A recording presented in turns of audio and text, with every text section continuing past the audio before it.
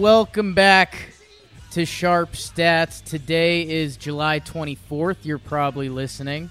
As we've started to do, we do our fake predictions heading into the game. The Yankees just had a nice bounce-back win over the Twins. That might not be true. As we currently know, they've lost their past two games. We're not going to talk too much about that. We're going to talk some of the good stuff. We're joined by KT Sharp. John Boys might be in and out this episode. He's got a lot going on. Myself, talking Jake. We've got some fun. Everybody wants to talk trades. KT Sharp's got some good insight for us on that. And then we're going to get you some of the kind of bright stories from the middle half of this season. Mikey T, maybe a quick hailstorm. Don't bring your umbrellas out. Most importantly, I'm joined by KT Sharp. Let's talk some Yanks and some Sharp Stats. Yeah, let's do it. I mean, it's been a huge week for you guys, and I'm just so excited to be on this week. You know, riding this wave of momentum. Just so proud to be talking Yanks with you guys.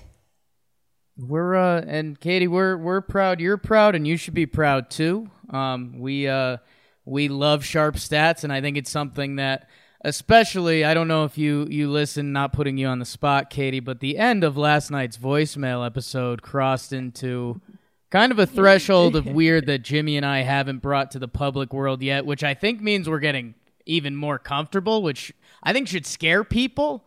A lot of those jokes didn't even make sense. Intern Luke reached out afterwards and was like, "What were you guys doing? Is that like a running joke?" And we were like, "Nope, that just got a little weird." So Katie, you help when we bring home an episode like this. In last week's episode, I'm blanking on what we talked about the base running, and that took place in that very game. Didi and Glaber got thrown out on the same play. And then what else? One other thing happened that was right on topic. It was the Didi breakout. So I was like, "Hey, Didi's ready to break out. This is just a slump. He's too good to have this longer." And then he hit the grand slam. I mean, the salami. And we all know that was a huge hit. And he hasn't done a ton since then, but he's been more productive. So yeah. Got to listen to Sharp Stats if you want to be the smartest Yankee fan out there. If you want to be educated, it always impresses me. I'm sure a lot of the stuff we talk about today, you'll end up hearing in the coming week or so. And I think the bigger thing about that, Katie, what everyone's going to be hearing about in the coming week or so is the upcoming trade deadline. We're 8 days away? The 31st. So I guess as when we they're record listening, this, about 8 days. Yeah, when they're listening, it'll be 1 week on the nose. And when we're recording the next Sharp Stats, I guess it'll be the day before. So I don't know how predictive we want to try to be. But Katie, the topic all season, whether right or wrong as a Yankee fan, because you need something to look into, especially when Luis Severino went down, let's be honest, was the Yankees looking for a starting pitcher, whether that be top flight or whatever it may. We've heard all the names by this point: Mad Bum, Mike Minor, Stroman. I mean, the list goes on and on. I'm sure there's many Robbie Ray tweets out there. Katie, when you reached out with some of the initial topics, you have some awesome stats just about what the Yankees starting pitching staff is doing. So I think we probably want to start there so we have the information, and maybe once we have that, we can go on to kind of some of the guys out there and who would be the right fit. Yeah, let's start there. So I kind of really just wanted to get a true kind of sense of what the state of our pitching is right now. Rotation, bullpen, whatever. What do you got? And kind of just the big picture, 30,000 foot view, macro view, is what I see in our rotation. And I don't know, this might be shocking to people. It might not be. It's a hot take in the sense that, it's different than what other people might think. But we have 4 good guys, but no great guys. So, and that's, you can think of that as a positive. We've got some good rotation depth in terms of being able to roll out adequate, above average or average pitchers on a nightly basis. But at the same time, we don't have that elite ace pitcher that a lot of teams, that you think of are good postseason contenders have. And the way that I kind of define this and the way that I looked at it is that in terms of the rotation depth is that we have 4 pitchers that have made at least 15 starts and have an ERA plus. That's an adjusted ERA, so it kind of adjusts for the league and the ballpark. It's a stat I really like to use to compare across different leagues. So we have 4 pitchers with 15 starts and a 101 ERA plus or better, so above average. 100 is average. Anything above 100 is an above average ERA. Anything below 100 is a below average ERA, and that's relative to the league. So we've got 4 of those. That's really good, actually. We are one of 7 teams in the majors to have that. The other 6 are pretty good. The Twins, the Cubs, the Reds, the Astros, the Nationals, and the Dodgers, all have the same depth as our team in terms of that, having good, adequate, average pitchers. And that list you just rattled off, Katie, if you're pretty tuned into Yankees land and it's kind of whoever you see next series of the playoffs might be one of the first times you see him, or same with maybe you're just an AL person, the list of teams you just rattled off is kind of the who's of contenders this season. Yeah, it's basically all division leaders except for the Reds, and then the Braves are not on that list. They're the other division leader that is not on that list. But yeah, so that's great. I mean, you're there with the elite division leaders in terms of rotation depth. That's what good teams have. The problem is that none of our guys are elite. And the way I define that as within ERA plus of 140 or better, so 40% better than the league. We don't have a guy like that right now. Domingo Germán is our closest. He's at, I think, 134 right now. I could be wrong. So, and is there a way, not to bring us too far off the rails, Katie, but I mean, everyone obviously looks at Houston, Justin Verlander, what he's done the past year or two, Garrett Cole, what he's doing this year. The Dodgers have some elite guys out there. Is there a way to quantify the difference between, you just said 40% better when you said the ERA of 140 plus. I mean, if we roll out, say, Tanaka's got a 130, he's 30% better, but Garrett Cole's 160, does that mean, in theory, Garrett Cole is 30% better than Tanaka? I guess I'm just trying to figure out how I should think about that in my head. Yeah, that's a very good question. I wouldn't say that he's 30% better than Tanaka, because you can't really make, in terms of the math, that doesn't really make sense. Right. In terms of going from 130 to 30, but he is considerably better than Tanaka, and that's kind of where I wanted to draw the line, because just in terms of the number of pitchers that have a 140 plus or better is kind of the elite. I think there's only about 30 or something in the league. So that's your aces, basically. But yeah, and the thing is with, I said that the Yankees don't have any of those elite pitchers. Well, the one thing in common that those other 6 teams have is that they do.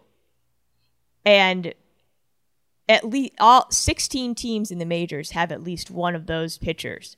Some teams have more. And Yankees are one of the 14 that don't.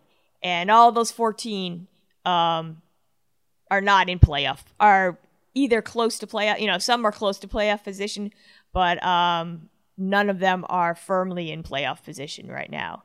And when you say that, it makes so much sense that would be everyone's concern. Because when every other team in playoff contention has that guy, the Yankees technically don't. Exactly. And that is, that's why I think, and this is kind of where my conclusion is going, is, and I've got some other stats I want to bring up. But basically, if the Yankees are going to look for a starter, they really need that elite guy, right? It doesn't really make sense for them to go out and get like an innings eater like they did last year with Jaime Garcia. And even J.A. Happ wasn't really thought of as an elite guy. He did pitch very well for us down the stretch last season, but I don't think the Yankees thought of him as a difference maker.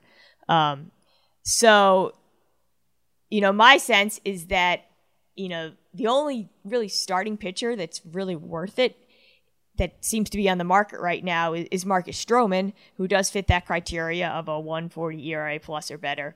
Mike Minor would be the other guy.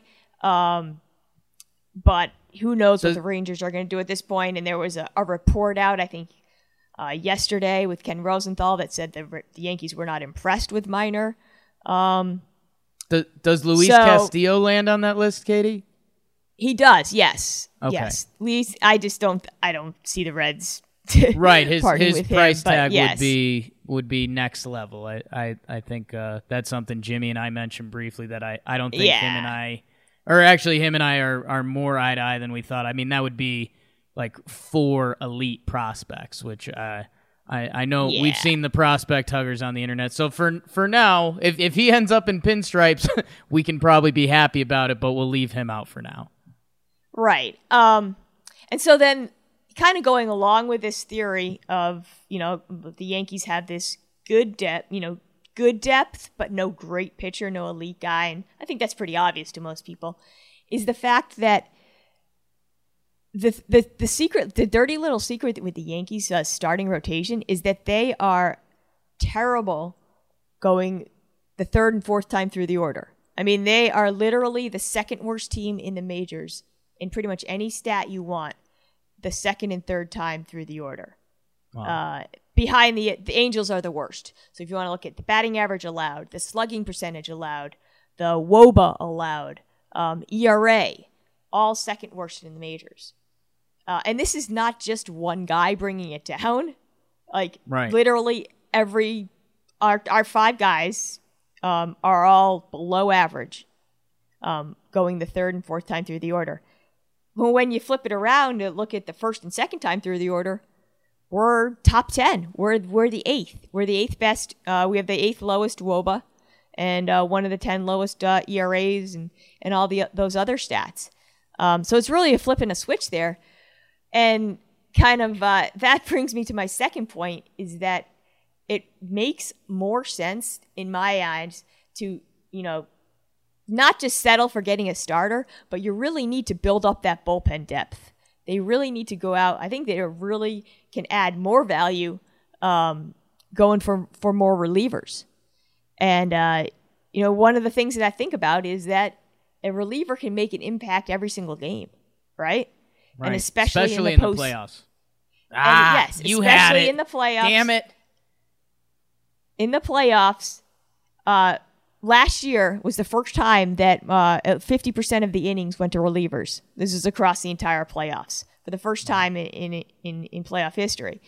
And that's a trend that's going to keep going up. I mean, there is no doubt that is going to be a continuing trend. So it's the Yankees, and actually the Yankees are already, even before they go out with the trade line, are in position to kind of roll out these bullpen weapons, after 4 or 5 innings from our starter, which no one else can. So what I looked at is the number of relievers that we have with an ERA plus of 150 or better. So that's 50% better than league average. These are high-end bullpen guys, and at least 30 innings pitched.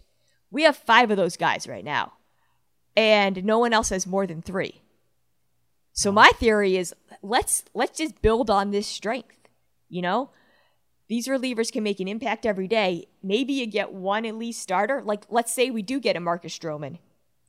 He's going to only be able to sort of bring us from the way, way, way bottoms to maybe average, And he's only going to have an impact every 5 days, maybe every 4 days if they really want to stretch it.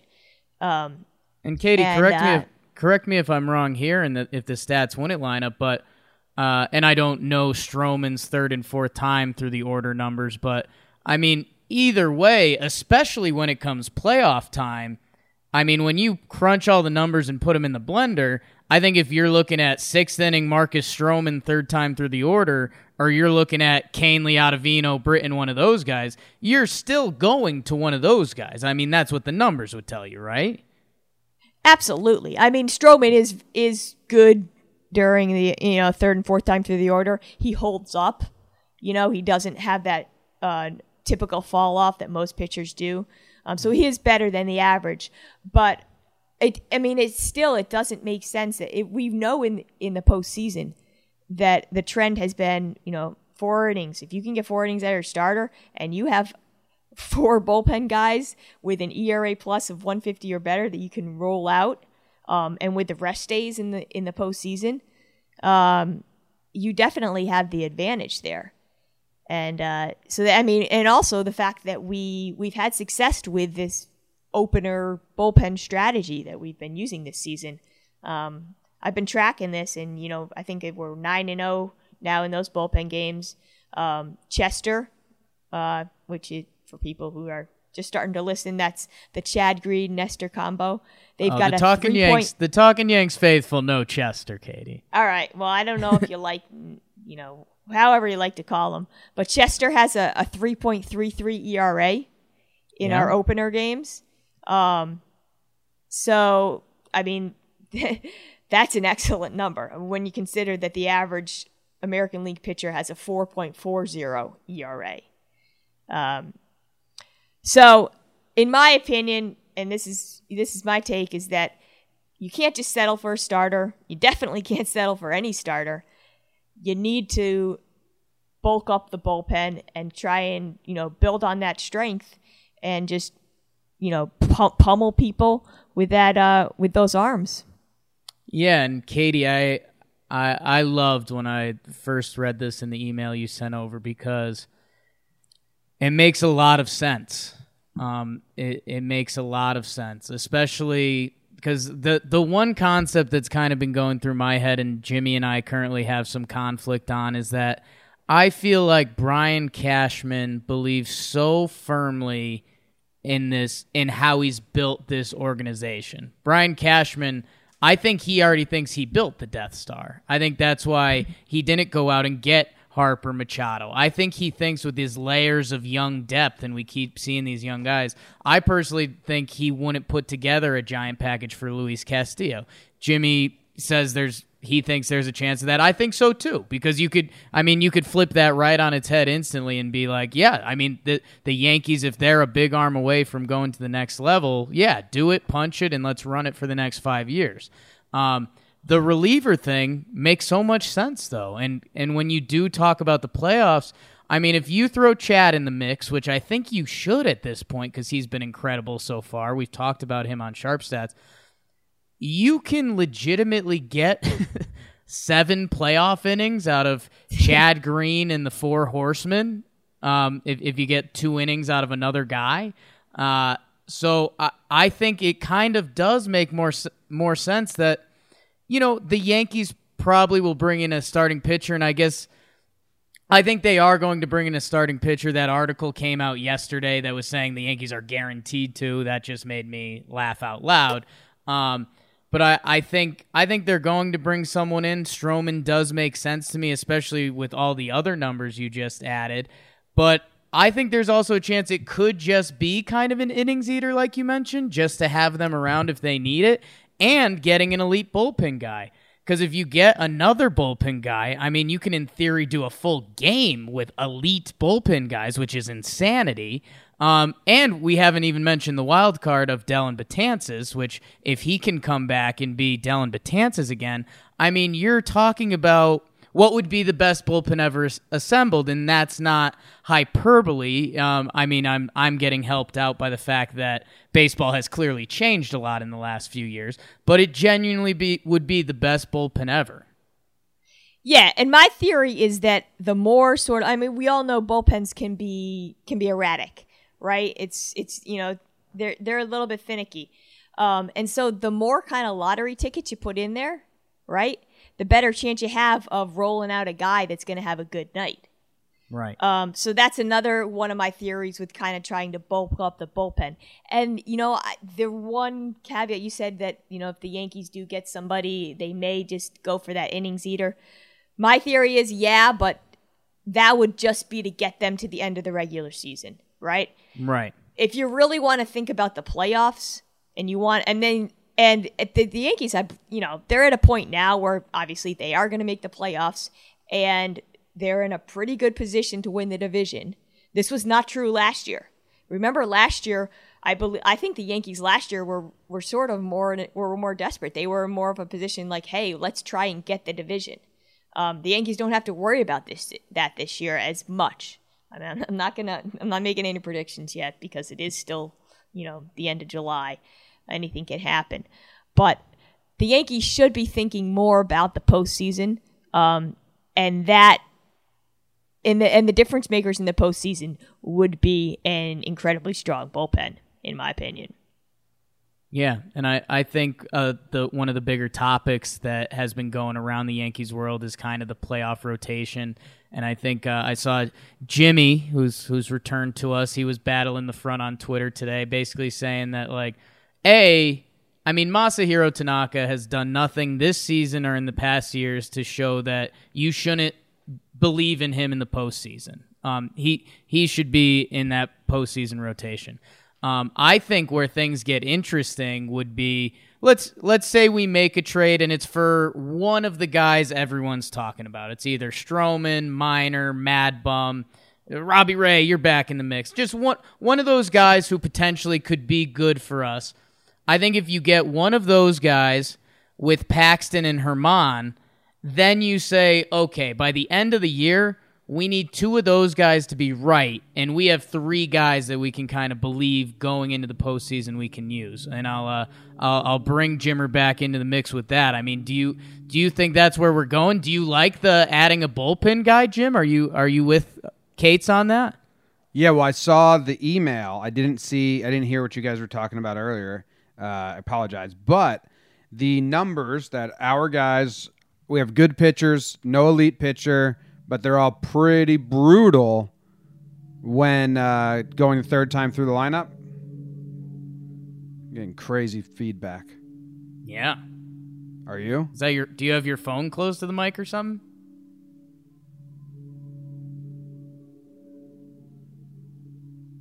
I don't think it's that. I don't know. I gotta edit this out now. I'll talk through it, and hopefully the people aren't hearing it. The Yankees pitchers are all collectively bad third time through the lineup, and not needing or the fact that in playoffs you don't really do that often. Like only the special breed gets asked to do that. Sale, Verlander, Kershaw. Even Rich Hill for the Dodgers had like a no-hitter going and didn't get asked to do that. 2 World Series ago, or maybe last. I think it was versus the Astros when that happened.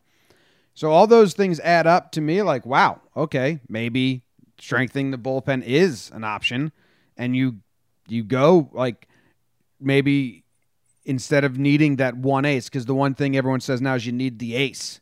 You need the ace. Well, if you have 3 guys that can give you 5 innings and then a ton of bullpen arms, that seems like just another way to go about it that could work. It was eye-opening for me, all those stats. I was like, that's kind of like a light bulb went off. If you could get, Masahiro Tanaka for 4 or 5 innings and Adam Ottavino and Canely 7 innings, that's what the Yankees are trying to do as their ace. It's getting all those pieces lined up. I don't know, Katie. I guess getting away from the stats a little bit did you look at or think of any relievers that you think would be the guy or the fit? I know the only relievers I really thought about that just popped into my head were kind of the guys Boston was looking at for closers. I know Kirby Yates had been mentioned. Was it Shane Green on the Tigers? So I don't know. I know this wasn't planned. This Giles, I've thrown you on the spot a little bit, but I guess kind of an opinion if you think anyone might be a better fit than another. Yeah, I mean, I've looked at Kirby Yates. He's excellent. I mean, if he has the lowest WOBA allowed of any pitcher in baseball right now. Putting whatever the minimum innings he has, and a couple other guys. One guy I saw mentioned today in an article, Amir Garrett of the Reds, who's having a fantastic season. He's a lefty. And they're looking to sell, I'm sure. And then a couple guys on the White Sox, Aaron Bummer and Alex Colome, are having terrific seasons as well. They're young guys. They'd be under control for a couple more years. But really, what you're trying to do is just kind of ride the hot wave of these relievers. You can't really expect. We're not really going to expect them to be able to, help us in the future. I think you're just really focused on what they can do in the next 2 months and in the postseason. Well, and Katie, we'll see who it is. I mean, God, if you we've got that Red Sox series coming up. I mean, imagine if you're the Boston Red Sox and their struggles they've had this season, and then you see the Yankees pick up Kirby Yates. Holy smokes! Talk about a punch to the gut to them. Katie, I think where I'm gonna segue a little differently. It's to a guy in our bullpen who is saying, "Hey, do not trade for another bullpen guy because I figured it out. We're good. Just we'll do a quick second and third inning hailstorm." David Hale has been, special for the Yankees for the last, month and a half, 2 months. Jimmy saw me doing my butter knife stats where I was like, well, in his last 15 games, he's got a 1 point something ERA. And Jimmy just said, tell his full season, because the full season is good enough as is. You don't even need to butter knife it. So I don't know. We've heard about the fastball a little bit from Coney on the broadcast, but would love to hear what else you have on David Hale. Yeah. I've been incredibly impressed with this guy. I'll admit I didn't really know much about him coming into this season. And then he had sort of that 2-appearance cameo as a long reliever at the end of May, where he went 4 innings a couple times. He was okay. He was pretty good. He gave up a couple runs. But 4 innings, he gave him length. And like you said, last 15 games, 24 innings pitched, 1.85 ERA. He's unscored on. He's scoreless in his last 9 appearances. So he's been super impressive. There's no doubt about it. Even his season numbers, as you mentioned. And what I really like about him is that he brings a totally different approach than the other guys in our bullpen, who are the high velocity, the high strikeout, these nasty pitches that we have, Adam Ottavino or Aroldis Chapman, Britton with the sinker, just these really nasty pitches. Hale doesn't do that. You mentioned kind of like the biggest difference from last year to this year is he did increase his fastball velocity, but really, it went from 91 to 93. So basically it went from below average to average. And to me, yeah, that's great, but that's not the difference maker for him, to me. He doesn't use it to get whiffs. He doesn't use that four-seam fastball as like a rising pitch, at the top of the zone, that we see a lot of times, in this era of trying to combat the launch angles. It's actually got less spin and a lot more sinking action compared to other four-seamers. It is still a four-seamer. And so what he has is basically he's got sort of kind of like 4 elite traits that I see, maybe three or four. One, he's got great control. So if you're not going to have a great strikeout rate, and he basically has one of the lowest strikeout rates in the majors. Really? Yeah, he's averaging, I think, less than 6 strikeouts per inning. Wow. So it is one of the lowest strikeout rates in the majors. But what he does, if you're not going to get strikeouts, there's things you got to do. You got to not walk anybody, right? You want to get grounders and weak contact. And then the other thing that's pretty much as good as a strikeout is infield pop-ups. So if you can do all those other things well, I think that that's a good proxy for not getting, that sort of makes up for his low strikeout rate. And he's actually elite at all of those other things. So what I want to do, I'm just going to go through some numbers here. He's got a 4.7% walk rate, so that's per plate appearance, which is in the top 7% of the league. The MLB average is 8.7%, so he's basically, twice as low as that. He's got a 52% ground ball rate, where the league average is 45%, and he's got above average ground ball rates on all of his pitches. So he's got basically he's got a four seamer, a sinker, a changeup, and then a breaking ball. It's either a curve or a slider. Don't really know what to call it. But above average ground ball rates on all four of those. And then he gets infield fly balls on 24% of all the fly balls that he gives up, which is the fourth highest rate in the majors.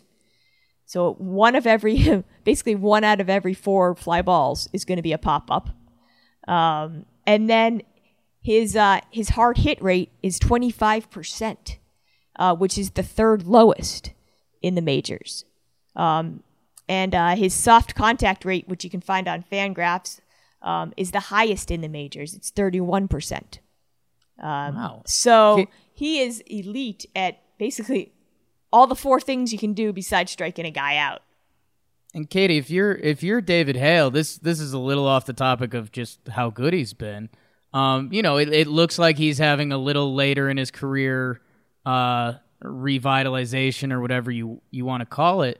I think what's interesting with all that information, if I'm David Hale or maybe more importantly David Hale's agent, and I guess this is away from the Yanks, should he be looking to try to get back into starting pitching? Because a lot of teams, I mean, even if they see those numbers, they still want the Dellin Betances or the Tommy Kahnle that's going to have a K for 9 around, 12 per 9 or something like that. Ooh, Jimmer, what you got?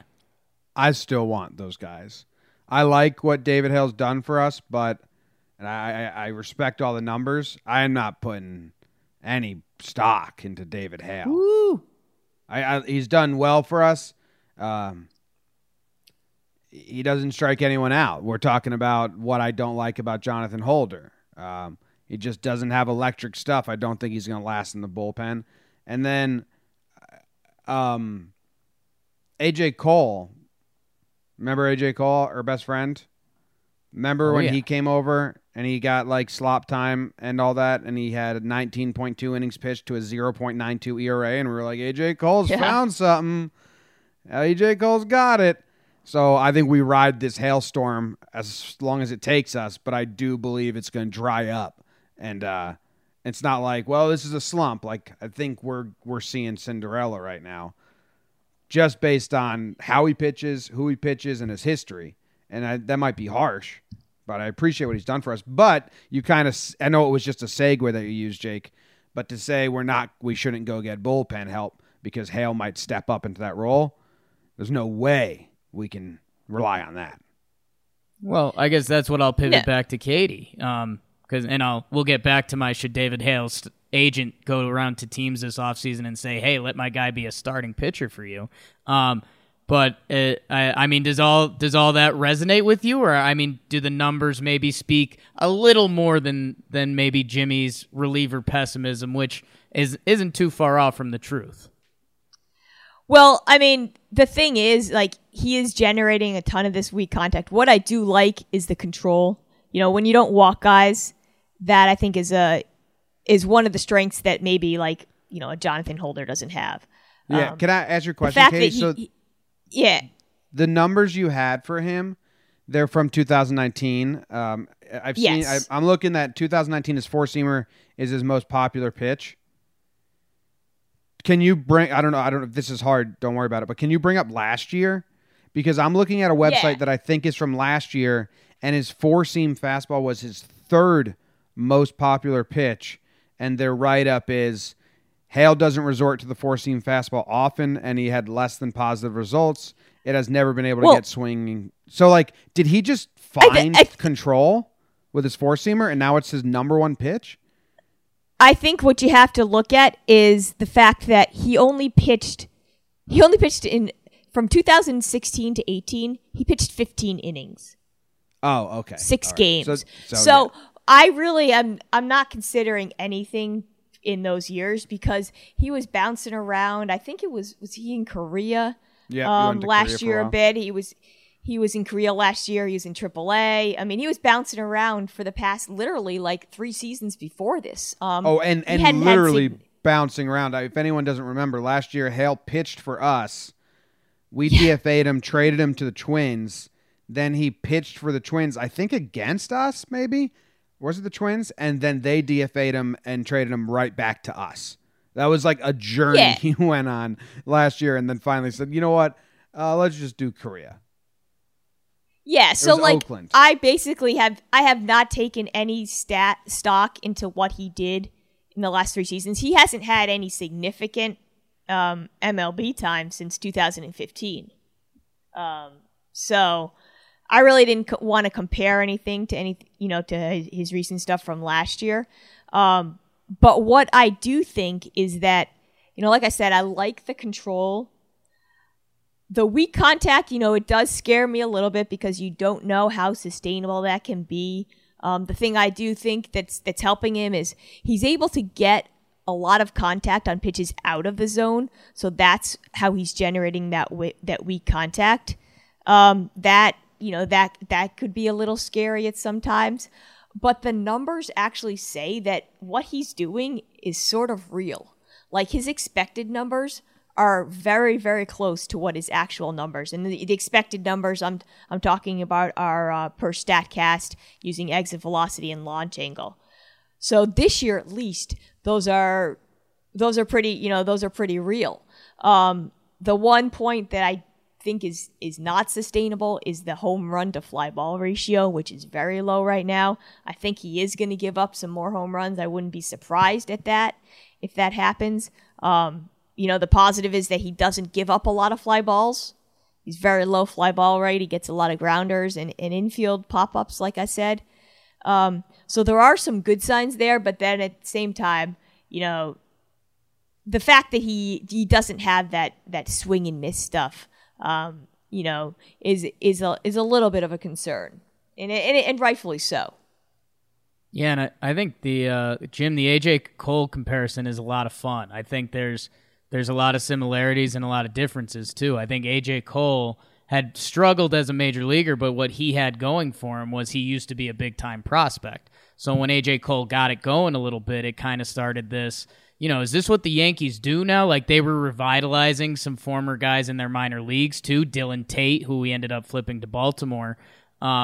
I think for Hale, there is a nice mix of things to look at. The fastball has gone up a couple ticks, which maybe that helps. And like you said, it was small sample size, but maybe he's gotten a little better with that fastball. Maybe the other stuff can play a little better off of it. I think one thing Katie said at the end there that I think would scare me is the soft contact out of the zone, because if you don't have strikeout stuff, I wonder if that becomes part of the scouting report. Maybe guys start taking a few more pitches from Hale, and then you find yourself in some situations. We know this. We root for guys in pinstripes. He's been great for us. I won't predict David Hale making the All-Star game as a starting pitcher next year. But it even in seems the NL? like... And I mean, there's a chance. I won't say no, but maybe the Marlins. But I don't know. I think something that does speak, and no offense to any of the three of us, but the way you hear David Cohn talk about him, I think that means something. Yeah, and what I really like is that he gives us a little bit of a different look in the bullpen. You know what I mean? Like just kind of a change up there. So, maybe guys get geared up and they're gearing up to see the Aroldis Chapman fastball, the Dellin Betances fastball, the nasty slider from Ottavino. And then you got this Hale guy and he's throwing this four-seamer that just drops like you wouldn't know it. And he's got a really good changeup, and a breaking ball that just gets grounders. That's just really hard to hit, to square up on. So I think that, there is a lot of value in that and having a little bit of diversity coming out of the bullpen, especially if we do, if we do make the bullpen, double down on the bullpen and have it as a huge strength. Having different types of guys that you can roll out there to mix it up, I think is a really good thing for this team. Yeah. And Katie, I think we want to now go to something that's a lot of fun, or has been fun recently. Another guy that I don't know. I'm not going to start saying Cash God, but it's been really good baseball for a while now, and it is so funny how the brain works. That if you weren't locked into this Yankee season, and maybe you were locked into the first 2 weeks, you weren't wrong by mentally writing off Mikey Tauchman. Because he came out, and who was that guy? And I think Jimmy and I ran into some good baseball theories and some Jake and Jimmy baseball theories. Like, I don't know. I think being friends with guys on the team helps. As we watch some good clips of him loving to talk about his home runs and some different things on the field. Katie, I know well, not everyone knows them, but we know the lefty versus lefty stats are just obtuse, for lack of a better word. But I mean, is there anything else that we've seen from Mikey T, or what else do we need to know? Yeah, I know we love Mikey T, man. I mean, this guy is he's becoming one of my favorite players here. I love the fact that he wears that eye black. Oh yeah, all the time. I feel like he goes to bed in it. I mean, I feel like he's that type of guy. He hopes before every game that there's a football scout in the crowd that sees him and is like, "Hey, why don't you come try out and play free safety for us?" That's exactly. That's his little kid that brings the glove to the stadium and thinks they're going to get called on the field. Mikey T does that with football scouts. Who's his team? Awesome. He's from Ohio. Is he a Browns He's from fan? Chicago. He's got to be a Bears guy, right? Oh, Bears fan? Okay. The Bears. Do you think we get a more amped up, dialed in Mike Tauchman come fall, or a distracted, he's on to football season Mikey Tauchman? Ooh, that's tough. I don't know. No, I think I'm guessing amped up. I think he's gonna try and fire guys up because he's gonna be so fired up, that football is starting and fantasy. He's gonna be the fantasy football. That's a great call, Katie. That's a great call. Yeah, whoever was the previous fantasy football organizer, Mikey T just stepped on your throat. Yep, exactly. If you like Game of Thrones as much as he does, and you like football as much as he does, you are the fantasy football guy. Yeah. Yeah, I think that people are just going to get so excited because he's so excited, just kind of like that infectious thing. It's gonna light up the clubhouse, Yeah. So back to baseball and why Mike Tauchman is just so awesome right now. So what I did is I kind of obviously with Tauchman he doesn't have the plate appearances of most of all the leaders, of all the qualifiers. So what I like to do is kind of just put him on an even platform with everybody else. So prorate a lot of the stats, and kind of look at where he stands and what he's doing this season to put his season into perspective. So basically, what I did is, I started off with WAR, right? Wins above replacement. And so what I did is I looked at, how does this WAR project out for about 600 plate appearances, which is a typical season. And so what I found is I did that, and he is actually 9th in the majors in wins above replacement if you look at it on a rate basis per 600 plate appearances. So he's on pace. If he got 600 plate appearances, it would be about 6.5 wins above replacement. 9th in the majors. So obviously, when you're top 10 in that stat, that's pretty good. And then the other thing that I kind of wanted to mention is, if you look at his season numbers, it's not that great, as you guys mentioned. He had some rough couple first weeks there, but since May 5th, and yes, I am cherry picking a date that we all like to do.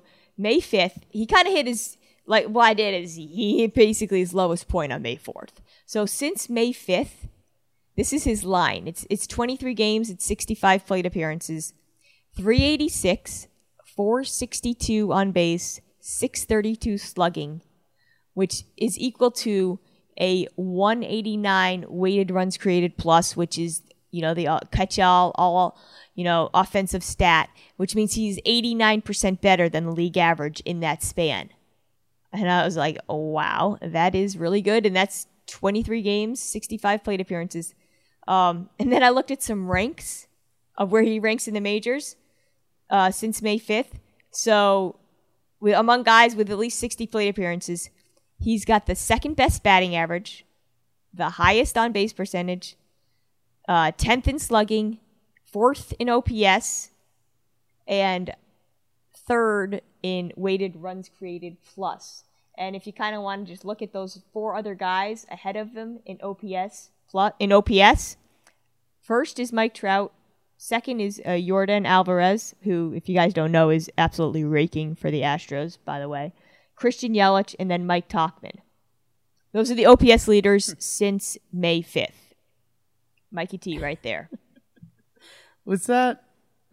You want me to repeat those names again for you? Was that Yordan Alvarez, the guy on Houston who just set the record, who just beat Albert Pujols' record for most RBIs in the first 30 games, and Christian Yelich, the defending NL MVP, Katie?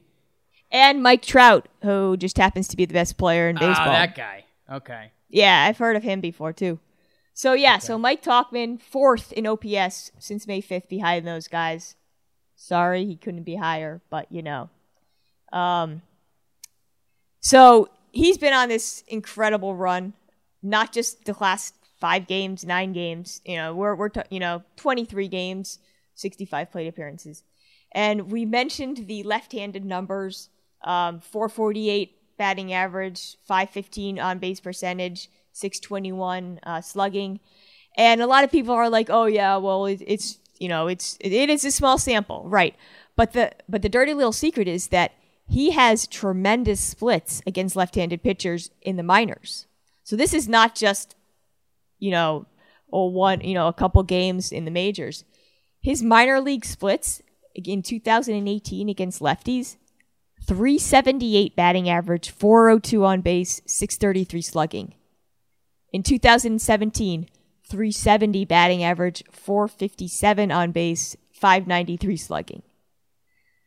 So this is a guy who has proven, at the minor league level, yes, that he can hit lefties. So I think that, people shouldn't be that surprised that he's doing it.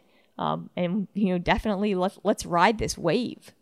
And then a couple other things that really stood out to me in terms of his profile is, yes, we have all these batting average, on base percentage, whatever, slugging stats, but he's a tremendous player in terms of his plate discipline, and he's a real grinder. So what I mean by that is he is seeing 4.4 pitches per plate appearance, which is basically like Aaron Judge level. Exactly. The major league average is 3.9 pitches per plate appearance. So basically he's seeing the same amount of pitches as Aaron Judge per plate appearance. And he has an 825 OPS when he's behind in the count. When he's behind in the count, that's his OPS, which is basically twice as good as the league average. So it's a 204 OPS plus. So this guy is a grinder. He, and you can see it there. He walks up to the plate now, and he's got confidence. The other thing that really stood out to me is his patience. He has a 12% walk rate, where the league average is 8.5%. His chase rate, and now this is one of the most astounding things to me. He's got an 18% chase rate. So he chases only 18% of pitches out of the zone. 28% is league average. So this 18% chase rate is 13th in the majors right now when you look at, kind of break it down to a certain minimum. And the guys that he's sandwiched between, 12th and 14th, Joey Votto and Mike Trout. So what he has just got, he's got this incredible discipline at the plate. he's grinding out these at bats, and that's what really has made him so successful, I think, as in making this leap to the major league level. Katie, I hope there's a fan of a random team tuning in for the first time after this weekend's Talking Yanks blow up, and they're like, wow, this sharp stats thing, I am into this. And then they just heard Mike Tauchman get mentioned with Mike Trout twice, and now they're a little hesitant about it. But those numbers are awesome, and something that I know Jimmer's been saying a little bit, and I think you said some impressive stuff there with the WAR. Jimmy thinks there's a chance he could be traded. Cameron Maben started a rehab assignment today. There's another popular Yankees outfielder / DH that everyone knows is on the block. I don't know, Jim. Do you still think he gets moved? You got to see what's going on with Cameron Maben and Gardner right now. Actually, with Gardner's health up for debate, we'll see what happens in Game 2 and Game 3 of this Minnesota series. But Game 1, there's a pinch running opportunity, and Didi pinch runs, who's the worst base runner on the team, instead of Brett Gardner, who's the best base runner in top 5 base runner in the AL. That means Gardner is banged up worse than we know. And just because of that, and Stanton up in the air, I think they'll keep Tauchman around. Because the worst thing is he's in the minors and back next year, right? And like we talked about, I don't think he's fetching a big return. He already got traded once for Phillip Deal, so the bar's not set super high. So I did think that, but with the Gardner injury and kind of taking his the rest of his contract, I think he's an asset now to keep. Yeah, and I would have to check his options. I would want to say he's got, out of he's got one option left. Right. So I just checked, yeah. Having him around for this season, makes so much sense as an insurance policy. And again, an insurance policy that's been on pace recently for some of the best WAR in baseball. I think what will be interesting is when this offseason comes around, what goes on with Brett Gardner, Cameron Maben, Mike Tauchman. Is he someone that they think can come and compete for that left field spot? We know his defense is there. We know the Yankees value that. Or do the Yankees think that, they get in trade negotiations this offseason and, you could, with a lot of the stats that Katie just gave us, you could see a team circling Mike Tauchman and saying hey, this guy was doing it in AAA. He did it with the Yankees. There's a chance this guy could be a genuine diamond in the rough. I think he's going to be a very interesting trade piece / just one of the more interesting pieces in this franchise to talk about when the offseason rolls up. I figured it out. He's not getting traded this year because he has options next year. Next year he'll be up and down, and he'll be traded at the deadline next year, just like Tyler Austin. As soon as Tyler Austin had all his options used, they traded him for whatever they could get back. Tauchman's on the same path, unless he shines bright as a player, which he could. Yeah, but if they're going to trade him, they're going to keep him as insurance for one more season, use that last option next year, then deal him. And I think it would be a mistake to trade him this year. Just because of the depth that we need. With the injuries that we've had, we cannot be affording, to trade guys that have been so productive at the major league level right now, I think. Mm-hmm. And I think this will make some Yankee fans excited. This will make some Yankee fans sad a little bit. I'll tell you what, I'd be pretty excited if you told me next spring training we had a Mikey T versus Clint Frazier battle for left field. Holy smokes, would I tune in for that? Every day. So that's just getting myself geared up a little bit. The guy who hosts all the events in the clubhouse versus... I know who the team's rooting for. Man. Yeah. minute 55. Katie, do you have and again, I know we were getting together a little late. Do you have a sharp stat of the week by chance?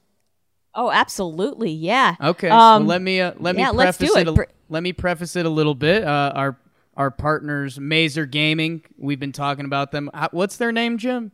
Mazer Gaming. Mazer Gaming. GG. Yeah. Glory, hallelujah. Glory, hallelujah. You keep thinking it's tied to that. If you guys have been listening to Talkin' Yanks by now, you've heard us saying Mazer Gaming. They've reached out to us initially. They loved our vibe, so that shows they're a little off, I guess. But they're super cool. They're into gaming. If you've ever played a video game ever, which you have, I mean, you've even my mom's got a couple apps on her phone. She's gotten into it. They're cool guys. Follow them at MazerHQ on the Twitter sphere. We've got a tweet out there. They're giving away $100 worth of Yankees ticket, a Mazer jersey. It's a game of your choice. Ends August 1st. All you have to do is follow them, follow us, give it a retweet, and you could go to basically whatever Yankee game you want.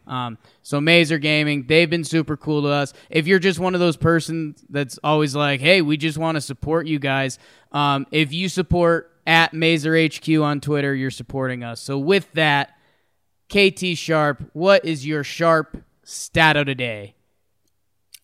Well, So one of the things, obviously one of the big events of the weekend was the Hall of Fame ceremony, and the Yankee fans were well represented there to cheer on two of the inductees, obviously the great Mariano Rivera and Mike Mussina.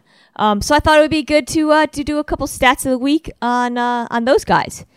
So this is what I got. I mean, these obviously, because they're in the Hall of Fame, there's a lot of amazing stats about these guys, both of them. And I kind of wanted just to pick out two of my favorites that just really a little bit unique. They kind of told the story of their careers, maybe in a cool way. So we'll start with Mussina because obviously we got to close with Mo, right? Always. So we'll start with Mussina. And one of the things that I really appreciate about Mussina is he was just a tremendous pitcher. One of my favorites on the Yankees growing up. And I loved his defense. I love the fact that he was not just, an elite pitcher in that sense, but he was one of the best fielders of his generation at the position. So what I did is I looked at pitchers that had at least 7 Gold Gloves, which is how many Mussina has, and a career ERA plus of 120 or better. So we mentioned ERA plus before. It's relative to the league average. I like using that stat when I look at historical stuff because you're able to compare guys across eras, across leagues, guys in the 90s to guys in the 60s. So pitchers with at least 7 Gold Gloves and a career ERA plus of 120 or better, that would be Mike Mussina, Bob Gibson, and Greg Maddux. All guys that were very, very good pitchers for their entire careers and very good fielders. Wow. So Jim, there you go. Jim, you think Tanaka gives Mussina kind of a stink eye every time he comes around and he's like, I should have a couple of those? Yeah. Mussina's fielding was a product of his delivery, which isn't a knock. Yep. Right. But I think you put him at short. I don't think he's I think you put, this is such a weird thing that I'm saying. You put another pitcher like Tanaka or Mariano, I think they're both better fielders than Moose if you put them around the diamond. But Moose set himself up to field balls so well in his delivery that he was good. Does that make any sense? Yeah, No, that's absolutely, and I've heard David Cohn talk about that as well. And I believe guys like John Flaherty and things like that on the Yes broadcasts. I think Moose is a great fielding pitcher. You think that Masahiro Tanaka and the guy that Katie's about to talk about are just great fielders?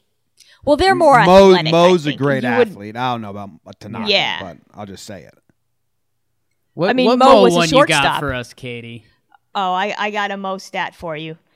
This is the Moest of the Mo stat. And we're closing it, obviously. Ever. Best. Yeah. Well, we know that. So ERA plus, I'm using again. So Mo, in his career, had 12 seasons with at least 60 innings pitched and a 200 or better ERA plus. So twice as good as the league average. No other player in MLB history has more than 6 of those seasons. And Mo has 12. So obviously, the 60 innings pitched, it does a little bit, kind of limits some of, the ability of, for a lot of the starters to accumulate that high ERA plus. But the fact that he has 12 and no one else has more than 6, that's just incredible. It's crazy. Yep. Mo spoiled the Yankees fan base so much. I get Twitter comments all the time like, "Miss Mo, Chapman's good, but he scares me." It's like, we were definitely blessed ever to do it. I think you compare people to Mo, you're going to have a hard time finding someone you like. Ooh, Katie, that might become. I might make that a research project for you. Find like the most average good closer ever. Like, I don't know, is it Armando Benitez? Is it someone like that? So we can say, like, don't compare people to Mariano Rivera, because that will never be fair. Compare Papelbon. He had a great run. Oh. Yeah, but we don't like him. No. What was the other closer that I hated? Valverde. Ooh, no. Oh, God, no.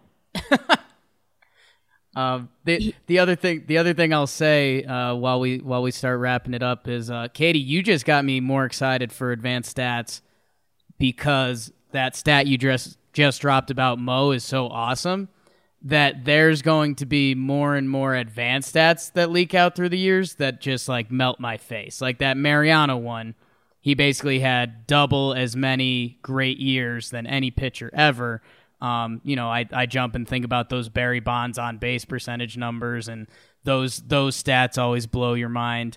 Like if all of Barry Bonds' home runs were strikeouts, he'd still have a better strikeout rate than like all of these Hall of Fame guys. It's insane. So you just got me excited for more cool advanced stats or sharp stats, if you will, in the future. Jake is excited about the stat that's going to come out in 2028 that lets you know how good Mo was. Yeah. Okay. It'll keep Mo's memory even more around. All right, I'm ending up in a weird place as I normally do. Katie, as always, you're the best. We have one rule with Talking Yanks and Sharp Stats. We tweet at Katie Sharp and we thank her. That's the one rule.